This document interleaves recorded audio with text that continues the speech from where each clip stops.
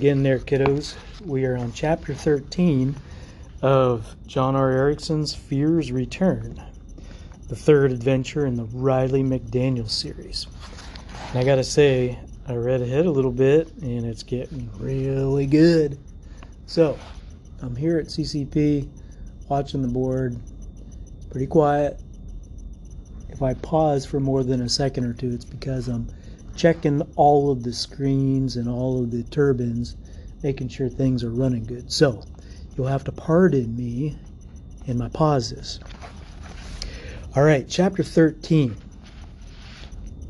is titled, We Get the Sheriff Out of Bed. Excuse me. We were on our way to town. No one said a word for a long time. Grampy coughed and wheezed and blew his nose.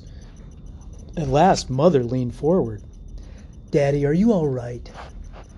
"I'm all right, sugar. I just ain't the sprinter I used to be." Aaron glanced into his rear view mirror. "That was almost too easy. They didn't leave a guard. I can't believe they'd be so careless." He gave me a pat on the leg. "But then, they didn't know we had spies in the canyon and were expecting them. Once again, Riley, you've distinguished yourself." In the back seat, Coy said, "What about me? I was up the same tree." "You're right, Coy. My mistake. You've distinguished yourself, too. I know your mother is proud of both of you." Beside me, Grampy whispered, It turned out all right this time, Sprout, but going over to that canyon wasn't the smartest thing you ever did." "Yes, sir." In the dark, the drive into town was even longer and slower than usual, and it was almost 4 o'clock when we drove into Canadian. The town lay dark and empty, without a sign of life. A cottontail rabbit hopped down the sidewalk in front of the Queen Theater, whose marquee announced the newest W.C. Fields movie called So's You're the Man. Our family would never see that movie because Mother couldn't stand W.C. Fields, and neither could Aunt Mattie. They thought he was a nasty old man and not funny at all. Grampy loved his movies. Grampy gave Aaron directions to Sheriff South's residence a few blocks west of the courthouse. The modest frame house was dark when we walked up to the door. Somewhere in the distance, a dog heard us and barked a warning. Grampy tapped on the door. We waited. There was no light, no sound. He made a fist and banged on the door. Moments later, an electric light came on and Mrs. South opened the door. She was a pretty lady, even at this hour of the night, but not cordial. She explained that the sheriff had gone to bed late and needed 8 hours' sleep. After Grampy explained the situation, she told us to come inside. She went off into a bedroom. Moments later, Sheriff South emerged from the bedroom, wearing a bathrobe and looking as friendly as a badger. His eyes were rimmed with red. His steel-gray hair was a rat's nest, and the corners of his mouth were curled downward in a scowl. "Abner, you better have a good reason for this." "We do. We got 5 bank robbers stranded out at the ranch, and these boys here," he pointed to me and Coy, "found the money." The sheriff's shaggy brows twitched in surprise, but all he said was, "I'll be." "Wallace and McGregor?" "That's right. Now, do you reckon you could come and help us round them up?" "I reckon." The sheriff turned to Aaron and looked him over. "Who are you?" Aaron offered his hand. "Aaron Kaplan. You took a ride in my airplane last summer." "Oh, yeah. I threw up. Me and airplanes don't get along." Grampy said, "Jake, get your clothes on. It'll be daylight by the time we get there." The sheriff bristled. "Abner, don't be giving me orders in my own house." He went off to the bedroom and closed the door. While we were waiting for the sheriff to dress, Aaron and Grampy made plans for the trip back to the ranch. Aaron suggested that the women and children stay in town with Mrs. Smith, and Mrs. South said that would be fine. I turned to Grampy with a pleading look. "Grampy, let me go, please. I won't be any trouble, and I might be able to help. I want to see this thing through to the end." Grampy, Aaron, and Mother held a silent conference with their eyes. Mother was against it, but didn't want to say so. Grampy had mixed feelings. Aaron turned to Mother and said, "I think it'll be all right, Sarah. I'll watch out for him." Mother heaved a sigh. "Riley, you're going to give me gray hair. Please be careful and do as you're told." I promised that I would, and this time I had every intention of keeping the promise. She hadn't gotten around to scolding me for sneaking off to the canyon, but she hadn't forgotten about it either. At last, Sheriff South joined us, wearing a wrinkled white shirt, black frock coat, and the big hat that made his ears stick out. Grampy looked him up and down. "Jake, you better take a gun this time. Those men aren't chicken thieves." "Abner, in 32 years I've never met a crook I couldn't reason with. Truth is, most of them are ready to give up and go to jail." The sheriff noticed the pistol in Grampy's waistband. "Besides, you're armed. Let's go wake up the posse." We said our goodbyes and followed the sheriff out the back door. The posse turned out to be a bloodhound named Colonel, who stayed in a wire kennel behind the house. Grampy and Aaron traded glances, and Grampy said, Jake, do you plan on recruiting a few more men?" "Won't need 'em," said the sheriff as he clipped the leash in the Colonel's collar. "Old Colonel will find the crooks, and he don't cost the county a dime." The sheriff saw that Grampy wasn't persuaded. "Abner, when I decide to take up the fiddle, I'll sure ask your advice. But leave the sheriff and to me, you hear?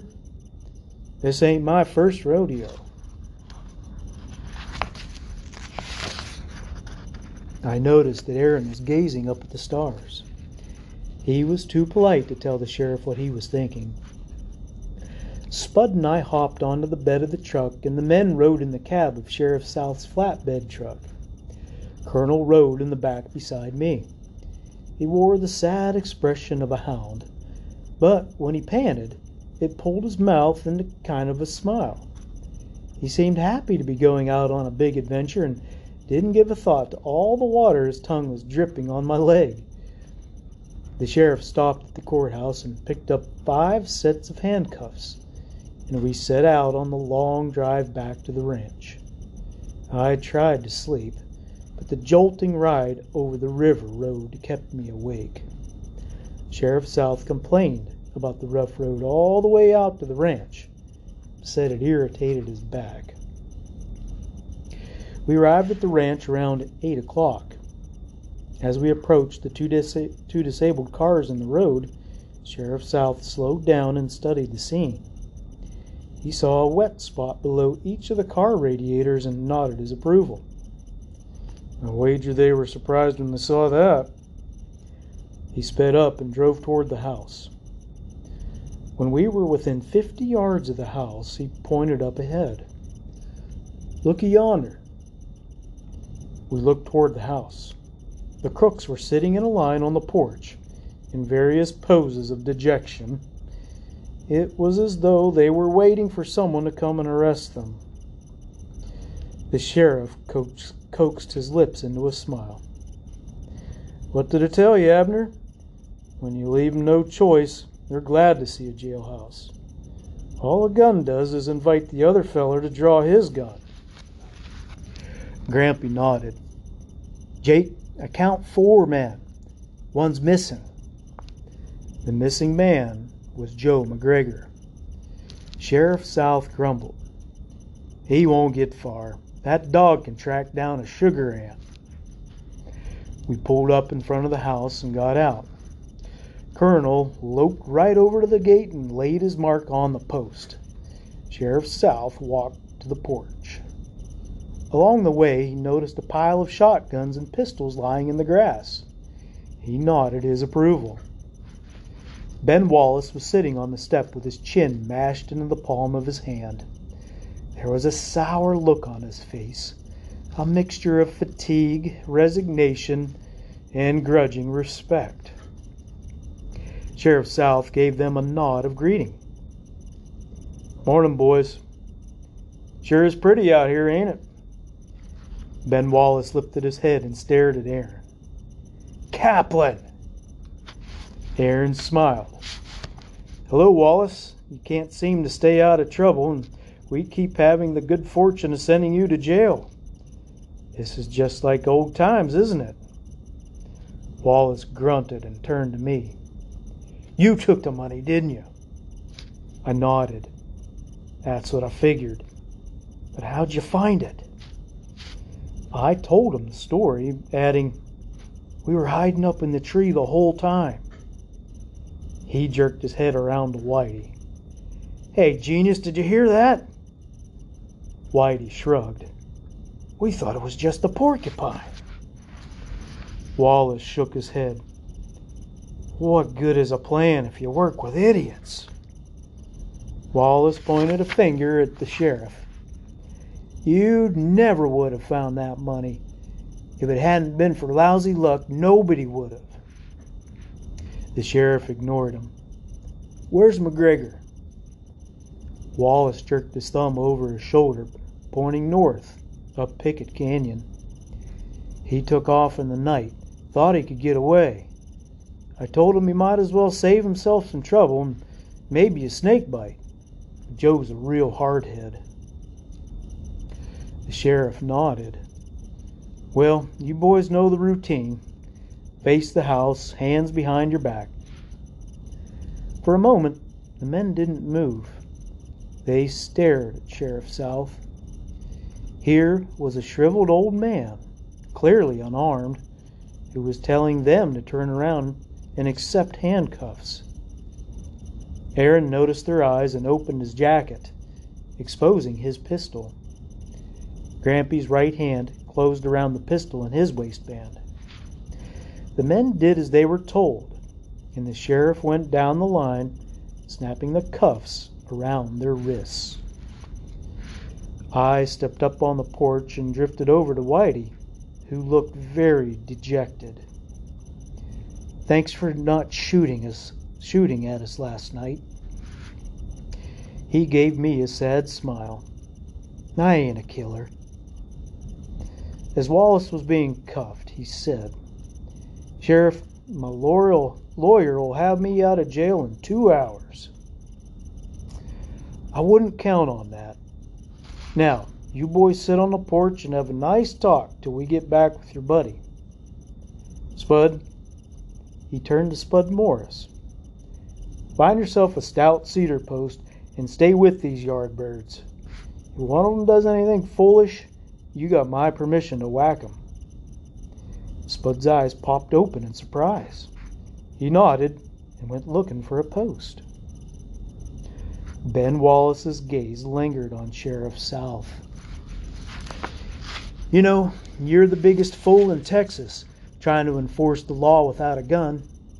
Every crook in the Panhandle knows it and wants to hide out in your county. Why do you suppose we came here?" The sheriff said nothing, so Wallace turned to Aaron. "Kaplan, it's none of my business, but you need to talk to the sheriff. I don't think he's ever had dealings with a man like Joe McGregor. I'm Joe's best friend, and even I don't trust him." The sheriff's got his own way of doing things. Wallace shrugged. "Well, it's no skin off my nose." He tossed a glance at the sheriff.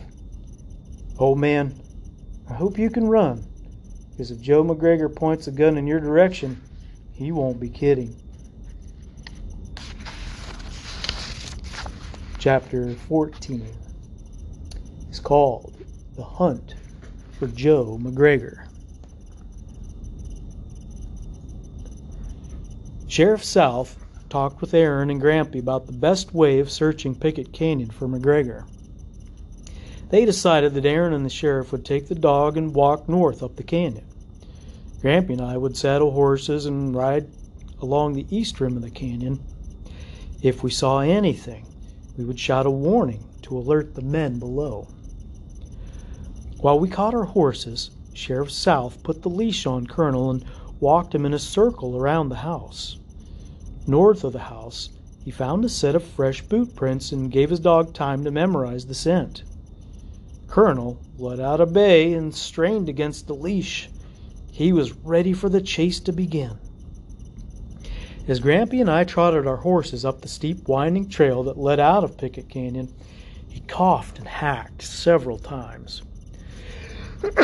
Excuse me, I had to. The thought of it made me cough too. I asked how he was feeling, and he said, "I'm all right, but I'll feel a whole lot better when we send the riffraff to jail." Up on the flats, the sun hung like a big orange ball in a nest of clouds. We trotted our horses about half a mile to the north and rode to a spot where we had a wide view of the canyon. Down below, we could see Aaron and Sheriff South working their way through a ribbon of small trees that followed the dry, sandy bed of Picket Creek. They were moving toward the Seep Springs, where the trees grew heavier and taller. In the stillness of the morning, we could hear Colonel's barks echoing through the canyon. Grampy rested his elbows on the saddle horn and studied the country below. If a man was going to hide out, he'd go to those heavy cedars around the spring. Let's ride on and take a look. You still carrying those field glasses? I said yes. We followed the edge of the canyon another half mile until we could see the tops of the big cedars and cottonwoods around the spring. We dismounted and crawled on our bellies to the edge, just in case Joe McGregor was down there and armed with a rifle. I got the binoculars out of my saddlebags and gave them to Grampy. We must have lay there watching and listening for 10 minutes. We saw nothing, and the only sound in the canyon was the distant baying of the sheriff's dog. Grampy lowered the binoculars and struck a thoughtful pose. I'm not so sure he's down there. If he didn't stop, if he kept moving... The breath caught in my throat. Oh my gosh, the Higgins family! Grampy arched his brows and crawled away from the canyon rim. He pushed himself up to a standing position and brushed some stickers off his pants. Then he turned to me with a stern expression. You've built up a reputation of not doing exactly what you're told. That's part of being a boy, and I can't fault you for it. But it stops right now. Yes, sir. We've got to split up. One of us needs to stay here on lookout, and the other needs to whip and spur and warn those Higgins. My horse has a grass belly and would be out of wind after the first half mile. That little Arab mare of yours can run all day. Can you handle the job? Yes, sir. He leveled a finger at me. Son, we ain't playing junior range detective. That's a bad man out there, and he's in a desperate frame of mind. Warn the family. Tell them to load up in their car and drive as far away as they can, and you go with them. Under no circumstances are you to get yourself involved with that outlaw. Am I making myself clear? Yes, sir, I promise. He looked into my eyes for a moment, then pulled me into a hug. I'll wait here till Jake checks out those trees with the dog. If they don't find McGregor, we'll head for the Higgins' place as fast as we can. Now, you be careful here. I will. You too. I waved one last farewell and dug my heels into Dolly's sides. She had always been a hot little mare with an appetite for running, and as Grampy had said, she had the endurance that the desert Bedouins had bred into their horses. She wasn't as fast in a short sprint as our other horses, but she could lope for miles without getting winded. We flew across the prairie, dodging rocks and holes and little cat-claw bushes that grew in the thin soil above the caprock. Up until then, I hadn't given any thought to the fact that I would be seeing Laura again, and that she and I weren't on the best of terms. Well, this was business, not pleasure, and I would speak to her if the need arose, but I would remain cool and aloof to let her know that our friendship had suffered a fatal blow. Dolly and I covered the country in record time. We had to stop only once to open the pasture gate. When I loped into the Higgins' compound, I saw a saddled horse standing at the yard gate. It wore the Circle T brand on his left hip. I couldn't believe it. Tinsley was back. I leapt out of the saddle, pitched the reins over the fence, and ran through the gate. Tinsley and Laura were sitting in the glider swing on the porch, and when Jackie saw me running up the sidewalk, he must have thought I had come to give him a whipping. He rose from the glider and showed the palm of his hand. "Now, Riley, just settle down." I started yelling before I got to the steps. "Laura, call your daddy and get the family together. You've got to leave. It's an emergency." Laura leapt out of the glider and met me at the steps. "What is it?" "Daddy went to town to buy some feed." "He took the car?" She nodded, and I let out a groan. "Laura, there's a bank robber on our ranch. We were tracking him through Picket Canyon with a bloodhound, but we can't find him. He was heading this way." Laura looked at me straight in the eyes. "Riley, this isn't one of your jokes, is it?" "It's not a joke. Get your mother and sisters." I turned to Jackie. "We'll need your horse. Laura, you take one of your sisters on my mare, and we'll put your mother on you and your other sister on Jackie's dun. Hurry!" She flew into the house. When she was gone, Jackie said, "Wait a minute. I didn't say you could use my horse. How am I supposed to get home?" "Look, we don't have time to catch another horse. We need to get everyone out of here now. You can go with us. You and I will have to walk, that's all."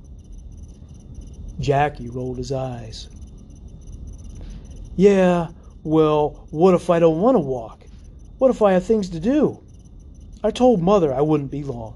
She'll be worried." He started backing down the sidewalk.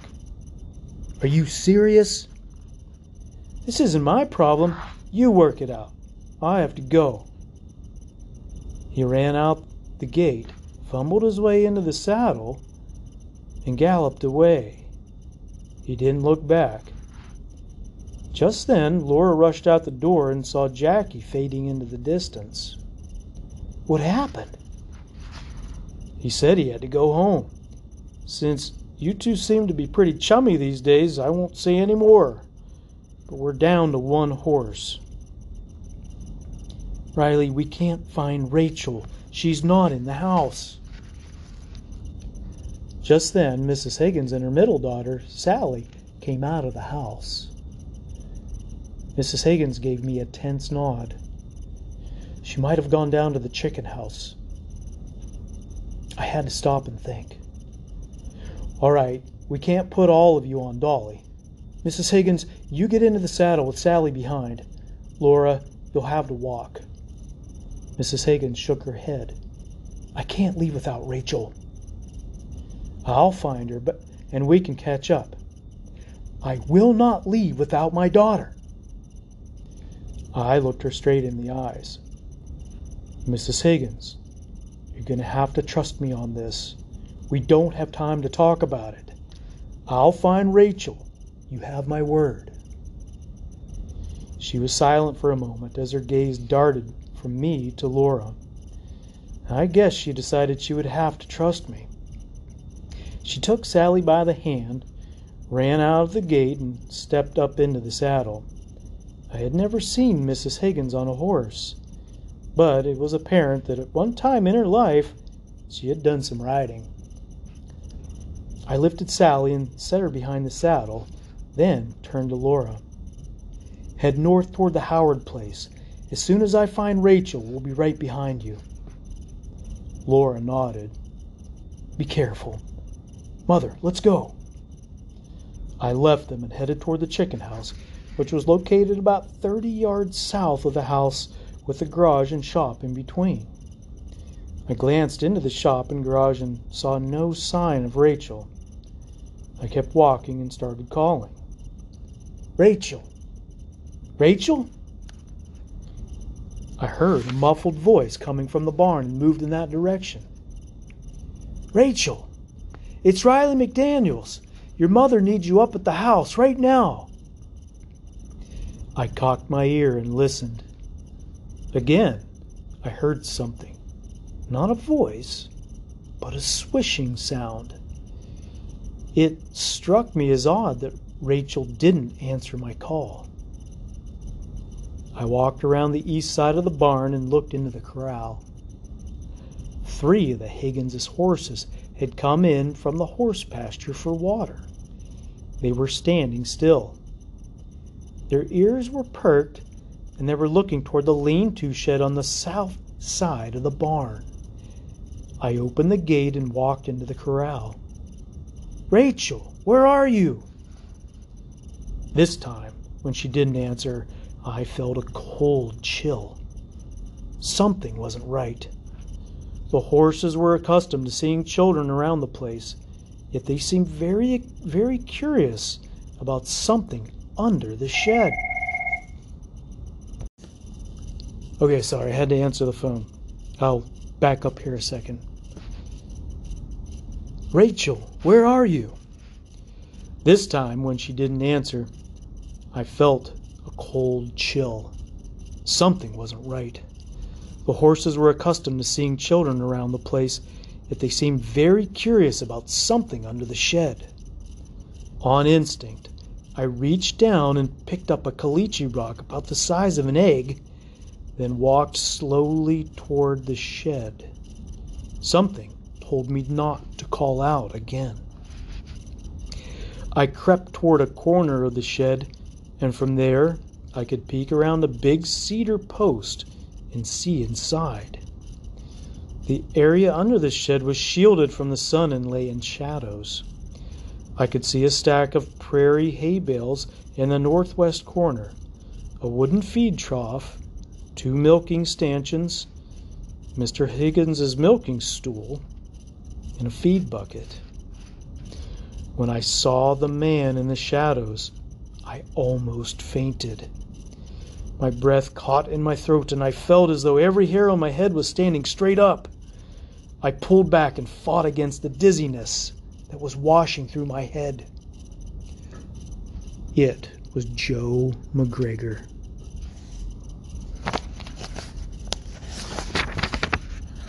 Chapter 15. Okay, kiddos, I'm going to stop here, just in case this is a good stopping point. Love you, kiddos. Catch you later. Night-night.